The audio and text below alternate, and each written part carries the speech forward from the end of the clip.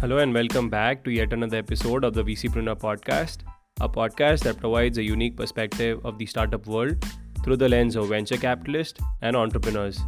I'm your host Digjay, and today I have with me Arpit Maheshwari, principal at Stellaris Venture Partners. Stellaris is an early stage sector agnostic investment firm currently investing from its second fund of $225 million. Since its inception in 2017, the firm has invested in 30 plus startups across sectors like SaaS, financial services, B2B commerce, consumer brands, social commerce, education, electric vehicles, healthcare, and more. Some of its marquee portfolio startups include the likes of Whatfix, Mamaearth, Turno, Slintel, LimeChat, and Scienzy, among others. In this episode, Arpit talks about his background and path leading up to Stellaris, the investment philosophy at Stellaris, and the journey from Fund 1 to Fund 2, standout attributes of select founders from Stellaris' portfolio, scaling up as an investor, and balancing mindshare between different sectors, managing relationships with startups that are unable to achieve venture scale, and how being an investor has influenced Arpit over the years. I thoroughly enjoyed this episode with Arpit and had a lot of takeaways from this chat. I hope you enjoy this conversation too. So, without much ado, let's jump in and find out what Arpit has to share. Hey Arpit, welcome to the VCpreneur podcast. Thank you so much for taking out the time. Hey Vijay. No, thank you for having me. I'm looking forward to the conversation. Same here. Arpit, for our audience, maybe we can start with a brief background about yourself and, tell us about your path leading up to Stellaris before we jump into the meat of this conversation. So I'm engineer by profession, but never by practice. I graduated in 2008. I then spent 3 years in consulting with a firm named BCG in their Gurgaon office. Post that, I joined an edtech startup. This is back in 2011 by the name of iProf. They were a Series A funded company at that stage, had a pretty powerful vision of enabling access to higher quality educational content. At that point, it was recorded. Ultimately, we had always thought once technology would catch up, we would also move on to the live side of the world using mobile devices. So I spent about close to 2.5, 3 years at iProf. In the middle of that stint, I went to IIM Ahmedabad for an MBA. Post iProf did not work out, multiple reasons. And I think that typically does happen with companies that early as iProf was. I used to run product for iProf. I went to Cardeco. I used to run product predominantly and a few other things for the used car business. This was when Cardeco was in its growth phase. Now I'm very happy Cardeco is still around, so and sort of alive and kicking. I spent about maybe 1.5, 2 years at Cardeco, and I then ran innovation for Arvind, which is a manufacturing and retail group. Before I joined Stellaris in July 2018. And, if I look back, I think always been a very big believer in entrepreneurship as a force for change in society. Was part of the team that set up the entrepreneurship cell at IIT Delhi, as an example. Have seen some examples in my family on, I would say, the impact that entrepreneurship can have, not just on what you do, but also on society as a whole. Which is part of the reason why I joined startups. Always wanted to explore that side of the world. And I think at some point I came to the conclusion that, look, you could, of course, choose to be a founder yourself. Somehow could never develop that conviction. Maybe it was a lack of courage, lack of conviction, you would never know. And then I think the next best way to, support founders is either you help them build out the business, or like in an operating capacity, or you help them build out the business in a financing capacity, right? And I think as I would say I grew more self-aware, I thought investing would be a good choice for me. Awesome, and it's been a wide-ranging journey, and something that any venture capitalist today needs to have that kind of an different experiences before. It definitely helps to be able to relate with founders who are at different stages of their journey. and different business models itself. You mentioned if you're working at a bigger corporate and in their innovation arm, it's different than working at a early stage startup. But all those experiences count. A fantastic background, Arpit.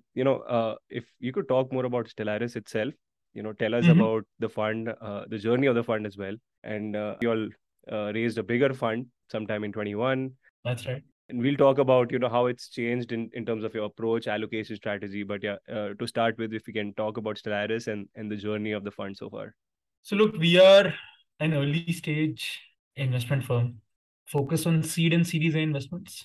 Now, what that typically means for us, because seed and Series A can mean different things for different people, is we are usually the first or maybe the second institutional investor that starts working with a company. We also come in very early. We can come in when there is just a business plan. We can come in when maybe you've got, let's say, if I take the analogy of a SaaS company, maybe you have a couple of beta customers, or where maybe there is very early signs of revenue. But for the most part, a lot of the business has to be figured out. We are tech focused, but sector agnostic. Now, as a firm, we are, I would say, very thesis driven and depth oriented. So the way we work is that while at a firm wide level, we are sector agnostic, different people will focus on different sectors. And the the upside of that is that you are able to build more expertise, also see more patterns which may be unique to that sector, and hopefully that leads to both better judgment when you make an investment, but also I think equally importantly, better ability to support founders once you actually start working with them as part of your portfolio, right? And that's one part. The second, I think, and Digjay, if I go back to what you were saying, that which was a comment on my background, which was around the variety of experiences. Now, I think there is no set template to be a VC, but at least we feel operating experience does help. If you look at us as a firm, most people in the investment team, at least all senior folks in the investment team, will have significant operating experience. So we have ex-founders, people who have worked in large corporations, people who have worked in startups, large corporations across the board. I think analysts, because we get them when they typically have maybe 2-3 years of experience. So at that point, there is not as much operating experience. Although Naman, who is the most recent addition to our team, he was a founder himself in his sort of most recent stint. So, and in general, I think we do feel it helps us better appreciate how businesses are built, and again, connect better with founders, focus on stuff that is more important versus worrying about stuff that frankly doesn't matter. Early stage startups are a very chaotic beast, right? So I think it is very easy to say, hey, X is not working, Y is not working, Z is not working. I mean, that's great, but we really do want to focus on what is working, right? Uh, so I'll take a pause, but I would say that's maybe a little bit about us and our philosophy.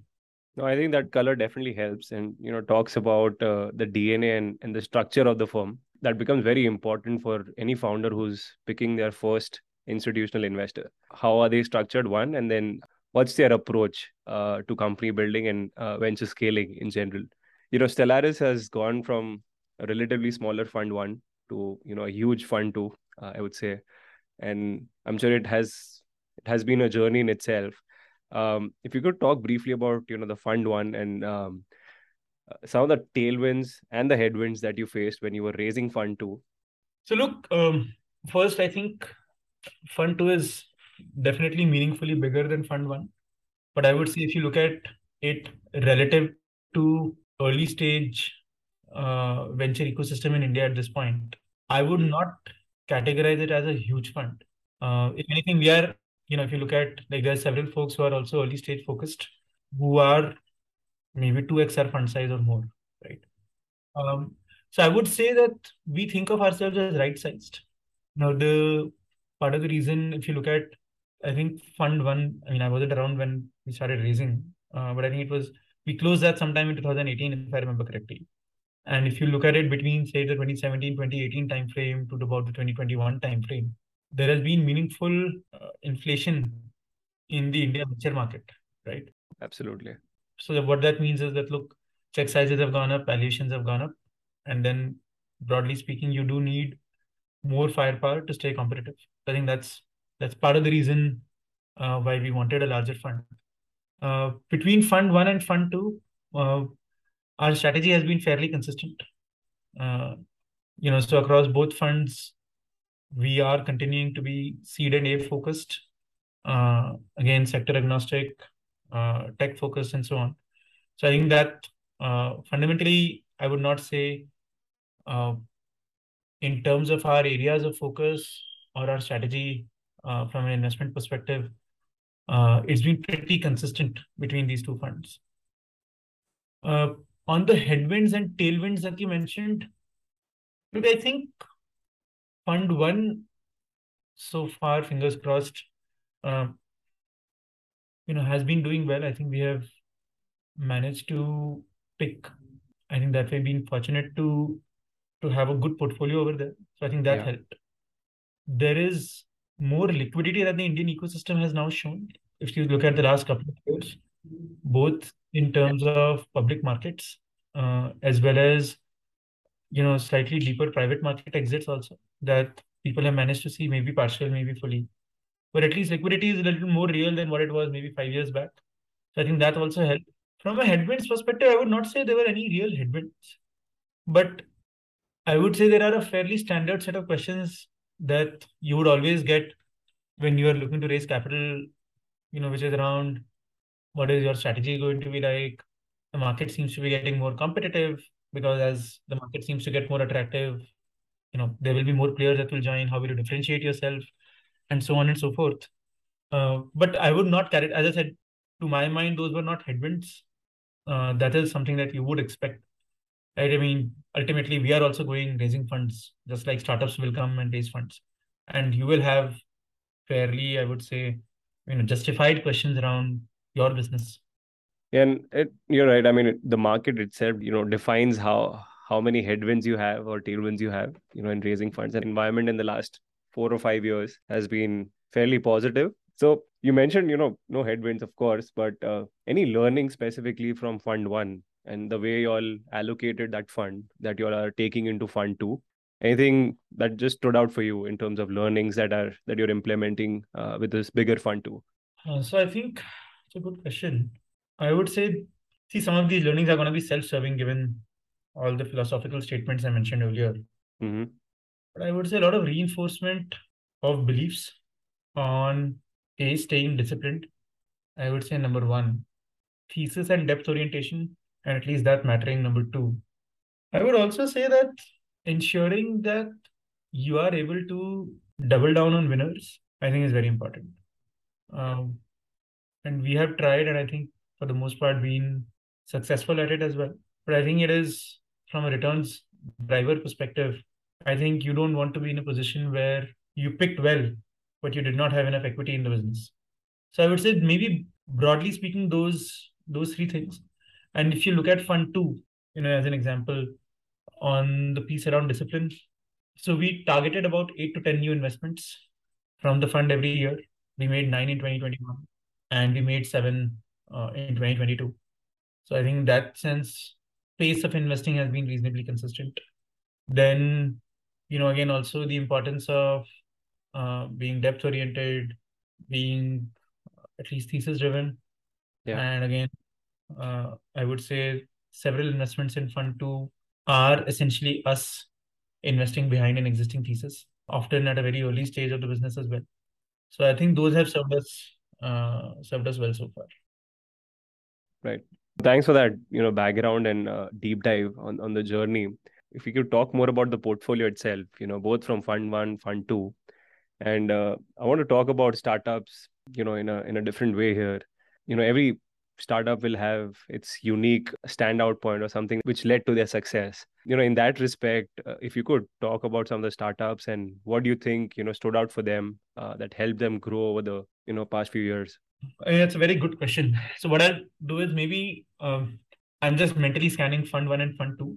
Yeah. Now, keep in mind, I think Fund One companies at least have had time to show some level of scale. Fund Two companies are very young.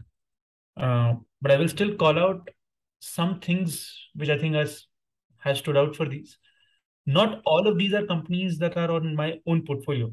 In the sense, some of them I work with or work with. But some of these, of course, you still get to learn because we do discuss our portfolio on a frequent basis.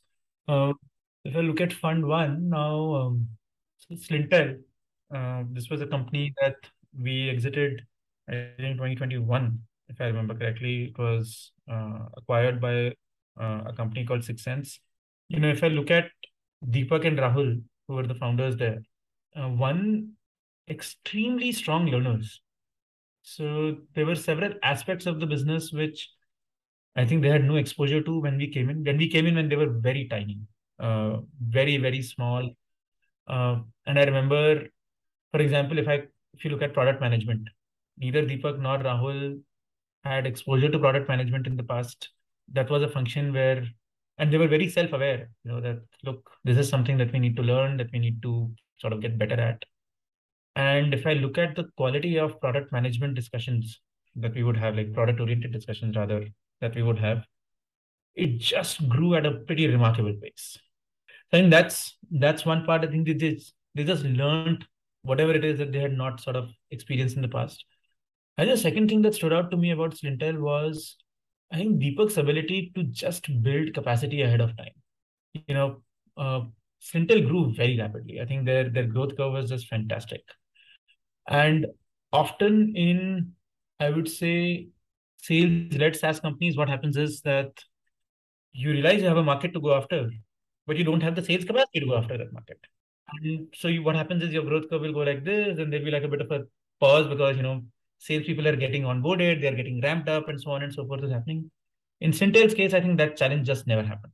Deepak was just always able to sort of stay one step ahead of the curve, and not unnecessarily ahead of the curve. It's not that we had people sitting idle. So I think that was just fantastic. If I look at Whatfix, um, I think maybe two things stand out for them. One is it's a category creation play, and I think that has been, of course, very fortuitous for them. They were able to identify a gap that was emerging in the market and build for it. Second, on the go-to-market front, they have been extremely adept at constantly changing their go-to-market motion, which is not very easy for SaaS companies to do. And I would say even there, I think two dimensions. One, just the ability to sell higher and higher contract sizes. And Digjay, what happens is that as you sell higher and higher contract sizes, the nature of the buyer changes, right? Because from SMBs to mid-market to enterprises, and then very different sales motions, very different sales capabilities that you need to build. Also, they were an org that was predominantly sitting in India, selling globally. Now they have this fantastic sales team that sits in the US, sells to sort of the bluest of the bluest chip accounts. So just that transition, I think, has been just quite remarkable in my opinion. And maybe a third which comes to mind is Propelled. They are essentially in the education loans business. Uh, the resilience that this business has shown, especially when COVID happened, because Propelled goes to market via brick and mortar coaching institutions at that point, right? Uh, COVID happened, sort of everything went for a toss. I think one is the resilience, but second, which is, I remember discussing this uh, in one of our team meetings. When the entire world was basically sort of going for a toss, and the whole world was saying, "Hey guys, basically play on the back foot," right? They said, we have a product that makes sense. We are able to transition to a different category of institutions as well, which may be online first and so on. But this is our opportunity to gain market share. So they actually pressed their foot on the pedal at a time when, as I said, it was very, very hard to do so, right? So I think that those are maybe three things on Fund One. Fund Two, significantly younger companies, all the ones that I'll describe, but I think in the case of Beepcart, just the operational discipline and the leverage of technology to enable operational discipline in that business, I think that's pretty remarkable. Um, in Turno's case, I think the strength of the vision that we have there, which is to just catalyze India's transition from a mobility perspective to electric.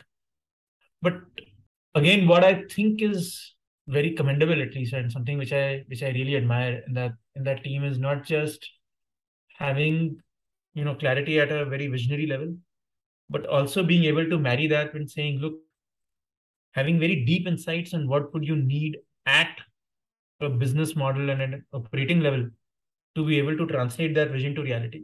So that's the second. The third, and this is a company named 91 Square Feet. Without describing what the business does, actually, I think just an amazingly persistent team. I think they have been around and taken so many knocks as a business, including when COVID happened, X happened, Y happened, Z happened, whatever. Uh, but just amazingly persistent and resilient. So those are some of the things maybe which, as I was scanning our own portfolio, stood out. I think that's definitely helpful and tells you about the key characteristics that you require, just to exist as a founder, and some of them which help you take yourself and your company to the next level. Because, like you said, just being a founder in itself takes a lot of courage and conviction, along with some of the other qualities that you mentioned. Just sticking to those qualities and being able to execute and implement that into action helps you actually see the progress and growth of the company from there on. Fantastic. This is great, Arpit. We can talk more about the next aspect, scaling up as an investor.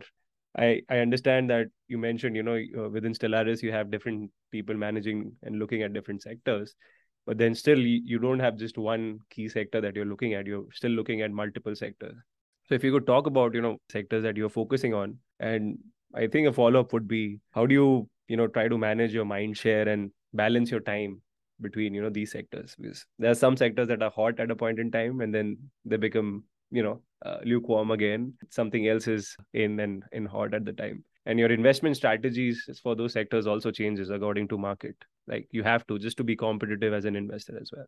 So yeah, Yeah, just walk us through that, the act of balancing your mind share as an investor. I think it's a great question, and I think I would say, pretty much the most important question that I would ask myself as an investor, right? Now, so I'll probably try and break it down into three different parts. One, what do I focus on? Second, how do you allocate mindshare? And I'll also talk a little bit more about, how do you decide what to focus on, what not to focus on, and which does start to get into, thesis building and investment styles. Because I think all of these are related in some shape or form. So I focus on predominantly the following sectors. I look at software, in a sense, SaaS, both on the application side as well as on the infrastructure side. Uh, I look at climate tech, and I also look at mobility, travel oriented investments. Now, how do you allocate mindshare? I think I would break that down into two sub questions, which is, how do you think about topics that you want to think about long term? And then also there could be topics that you need to focus on in the short run, right? Yeah. I think the long term stuff ultimately ends up being an exercise in building a thesis. You may articulate a thesis to different levels of sophistication in your own mind, to the external world within your team and so on. But ultimately, it does boil down to having a thesis on particular spaces. This is where I would say I think it is most important to proactively spend time. And I think the first filter I apply on which are these topics that I want to sort of focus on proactively with a long term lens in mind is, do I anticipate, let's say, if I forecast 10 years out, do I think within that space there will continue to be innovation that will happen? And therefore, will there continue to be high quality startups that will be coming up in that space? Right. And that's one. Second, you also want to make it real, because there is no point in building a point of view for something that will happen 10 years out, right? You do want to also have a point of view that is relevant, let us say, maybe for a year or 2 years down the line. And I think the filter to apply is, are you seeing at least some activity happening in terms of startups that are emerging? So a little bit more bottoms up, uh, in the sense that, look, do you think topic X is going to be extremely exciting 8 years out? Are you seeing anything happening around topic X? Maybe companies coming up that you would have talked to, let's say, in the past few months, maybe people talking about that topic, that, hey, there's an important problem to solve, etc. I mean, if not, then you also need to question, is that the best use of your time at that point of time? But broadly speaking, if you think there are areas which are temporal in nature, then proactively spending time on understanding those may not be as useful. Now, so when I marry this long-term thinking with something which is around saying, in the here and now, what is the kind of activity that you see? In the sense that, let's say there is an area that I have not really spent too much time thinking about, right? Because let's face it, there are only so many things I can think about top down, right? Yeah. But if there are great teams that are building in that space, would you talk to them? Yes. I mean, our maximum learning happens when we talk to founders. Even the discovery of areas that you should focus on happens often when you talk to founders, because they will give you a worldview that you have not yet thought about. I know, as I said, I tried to cover too many things at one go, but to just synthesize all of that, I think I try to marry, what is going to be relevant, let's say with a slightly longer term lens in mind, with also looking at what is happening on the ground. So it is important to not build points of view in a vacuum. It is important to not invest in a vacuum. And I think the most important part of the job, the one that you just cannot cut down on, is your interaction with founders. I think we are just in a profession where we are so lucky. I mean, we get to meet founders on a constant basis. They explain what they are doing. They patiently answer our questions, because ultimately all of that feeds back into our mental models on what's happening in the world. They are the ones who really teach us the most. So in doing all of this, in where your mind share goes and long term and short term, all of that is great. But the thing to keep in mind is you should not be losing track of the fact that if you're not talking to founders enough, then you're definitely not doing your job right. Yeah, I think that's an important crux that you mentioned, and to your earlier point, you can build your own thesis and have a long-term view, but it's only by talking to founders is what you can see what's happening on ground and be able to, connect those dots, draw a line connecting those dots, maybe, 2 years down the line. Exactly. Fantastic. And, there are sectors that become hot at a point in time. For instance, right now, generative AI in general, and its applications across all kinds of sectors. What's your approach as an investor, right? I mean, I'm sure there is some element of fear of missing out that comes in, not natural human tendency. How do you, try to keep a filter and keep that discipline, the same discipline that you have, when the sector is not hot, in evaluating teams and evaluating that opportunity? I think it's a great question. Look, first and foremost, if say a sector is quote unquote hot, and hot, I would maybe first give some indicators of what could hot mean. In the sense, there are some really high quality teams that are building something in that business. Maybe other investors are, funding companies in that space and so on and so forth. I think one, whether we have a positive view or a negative view, or let's say we have no view on that space, I think it does merit at least an evaluation or an investigation at our end, that hey, what is happening there? What are people seeing? Now you need to combine that with your own independent evaluation. And that goes true across the board, whether a sector is hot, sector is not hot, company is hot, company is not hot. Ultimately, you cannot be borrowing conviction in this business. So Yeah. at the end of the day, what matters the most is, irrespective of sector being hot, or look, I'll give you the flip side. There could be a sector that nobody cares about, but you have a point of view there which says, man, I think this is going to be an important problem to solve. This is the team. They have the right business model. Let's invest. Right. So that also happens.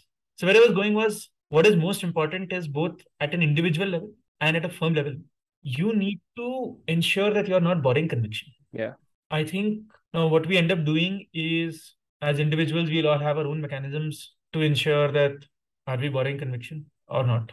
And then over and above that, if you look at us as a firm, when we evaluate a company, we at least get two people involved, so that, let's say, Arpit and Digja are evaluating a company. I may have a blind spot, you could call it out. You may have a blind spot, I could call it out. Hopefully that one automatically leads to higher quality decision making. And then, again, within the firm, as we make decisions, right, we look to balance backing conviction of the team, which is the one that's focusing on that space, and therefore may have a better understanding of the space, but not getting to a point where we are taking risks that in hindsight we would not have wanted to take. So I think ensuring you have those guardrails from a decision making perspective, I think that's what matters there. Yeah. I think that's definitely helpful, and I understand it's difficult to just articulate what you go through as an investor, because every cycle and every market is different and hot at different levels, like you said. And I think the key takeaway here is, asking that question whether you're borrowing conviction or not. I think that's a very powerful, question that any investor should ask, irrespective of whether the sector is hot or not. Uh, Arpit, one other topic I wanted to talk about when it comes to venture investing, the approach to investing as well, and how you manage your portfolio is the philosophy on, failed startups or failed portfolio companies. And it's tough as an investor because you have to go through it. It's just the way venture works. 2 out of 10 companies will make it to the end, and there'll be probably 8 failures. Absolutely. And how you manage those failures and how you manage those conversations with founders, those tough conversations when they're struggling and not able to scale up, kind of defines you as a venture fund as well. So, if you could talk us through that philosophy at Stellaris, both at the firm level and individual level. It's a very important topic, but I'll tell you what, at least how I think about it. And some of this is common to Stellaris as well. But different people in the team, I'm sure, will have different styles. This is, I would say, a fairly intense topic, uh, which is why I don't want to say there is just one way of sort of thinking about this. Absolutely. Because I think first and foremost, you need to establish a relationship of trust with founders, and you need to do it from day one. And I think one core aspect of how I want to have relationships with founders is my founders should never need to second guess me. Look, I may be right, I may be wrong, but I'll always tell you exactly where I stand. In the sense, we are not backseat drivers. We want founders to execute. We are sounding boards, but then as sounding boards, we will never hold back. Right? What that means is, let's say you are going down a particular direction. I may disagree with that direction. I will tell you very transparently, hey, Digjay, look, I think this is maybe not the best choice to make as a company. But guess what? As I said, you are the one who's closest to the problem statement, to the market. So ultimately, you need to do what you got to do. And I'm never going to go back and say, you know what, I told you so, and now sort of we are in a bad shape, right? Look, what is done is done. That's great. Because the second thing, which is very important to realize, I think, for us as investors in this process, is at the end of the day, the founders are the ones who are most affected when companies don't work out. That's the reality of life. For me, it is one company in a portfolio. So in that sense, the risk is hedged, right? Financially, emotionally, whichever way you look at it, it is really, really, really crappy when companies don't work out. Because I think whether we like it or not, we do also invest behind those companies. But our crappiness is sort of nothing compared to the crappiness that founders go through, is the point that we need to keep in mind. And that brings me to at least my third belief, which is founders are usually best placed to judge when companies are not working out. We can often see those signs early on. It is not that we can't. And we can sensitize founders to those signs as well. And we do. As I said, it is my job, it is my responsibility, because ultimately we are managing other people's money. We do sensitize founders to those as well.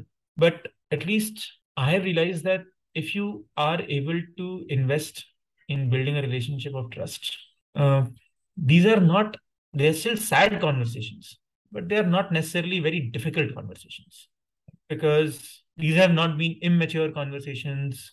These have not been conversations which have left a sour taste in people's minds.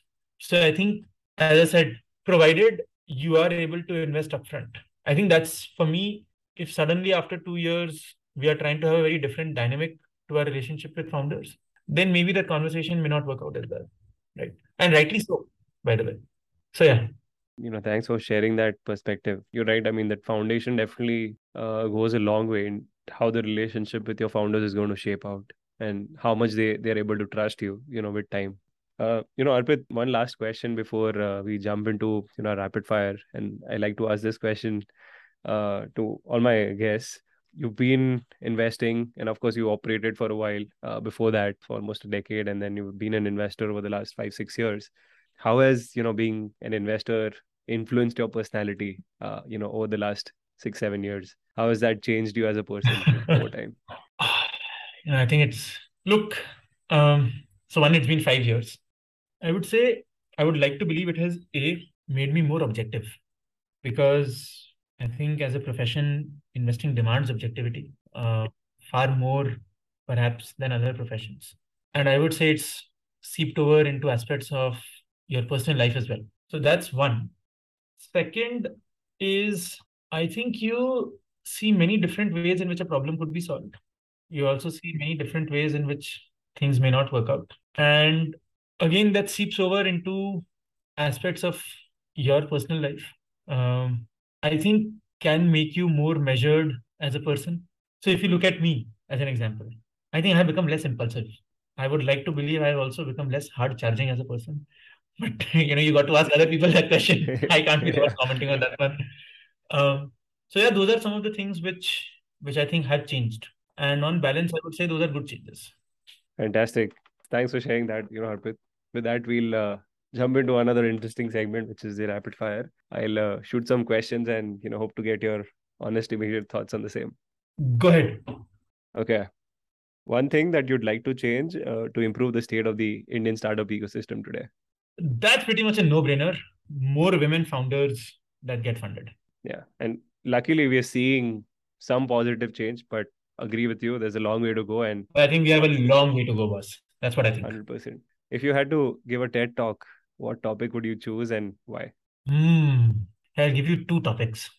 One which I think has perhaps been beaten to death in TED Talks, but I would still want to talk about education and its fundamental role in shaping human potential or helping people realize their potential, and the role of technology in different parts of education.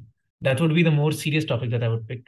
Um, the other topic which I would love to pick is something around football. I can bore people to death talking about football. I'm guessing that's not the best topic, but I would, I mean, if I could, I would pick that one too.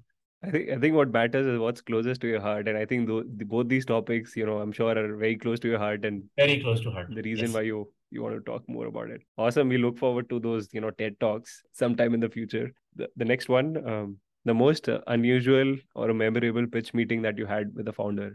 Okay, I'm blanking out on this one.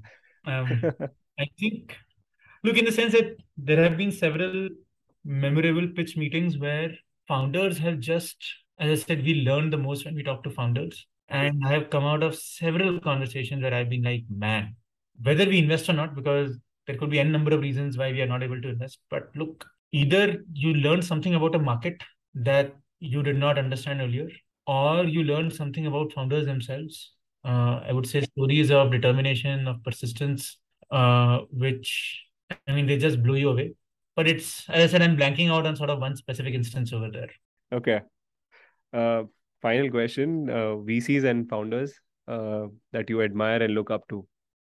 Uh, so founders, I think I'll probably give you like public names. I mean, there are founders who I know as a person, but other people will not. I mean, Bill Gates is probably the one I'd pick.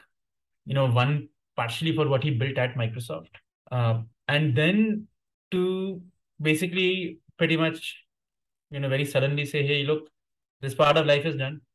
I now want to move on to more philanthropic endeavors. So that's one. On VCs, potentially Union Square and Benchmark, very consistent, very disciplined, and the ability to, I would say, consistently pick winners across market cycles. So yeah, so those two. And I think both those investors, have done, like you said, again, consistently well, especially by being one of the first institutional investors for those companies, which is tough. Like to take those bets before those companies have actually tasted success or seen that level of growth, having that Yeah. conviction before then, consistently over decades, I think that's clearly stands out for me as well. Any last thoughts for, both VCs and founders that are listening to you through the podcast? I think I would say for VCs, the importance of independent conviction and empathy when we deal with founders. Just sticking to that one. And for founders, honestly, I think just keep doing what you guys are doing, because I feel that's how society changes for the better. So yeah. Amazing. Arpit, this has been, a great conversation. Enjoyed the chat, and I'm sure, we could have kept going. But in the interest of time, we can pause here for now. Pick it up again in the next version. Absolutely. But I look forward to continuing to speak with you. And I think this was like, I think a really, really nice conversation. Very thought provoking for me as well. So thank you for doing that. I'm glad you enjoyed it, and I've equally enjoyed it and taking away a lot from this conversation. Cheers.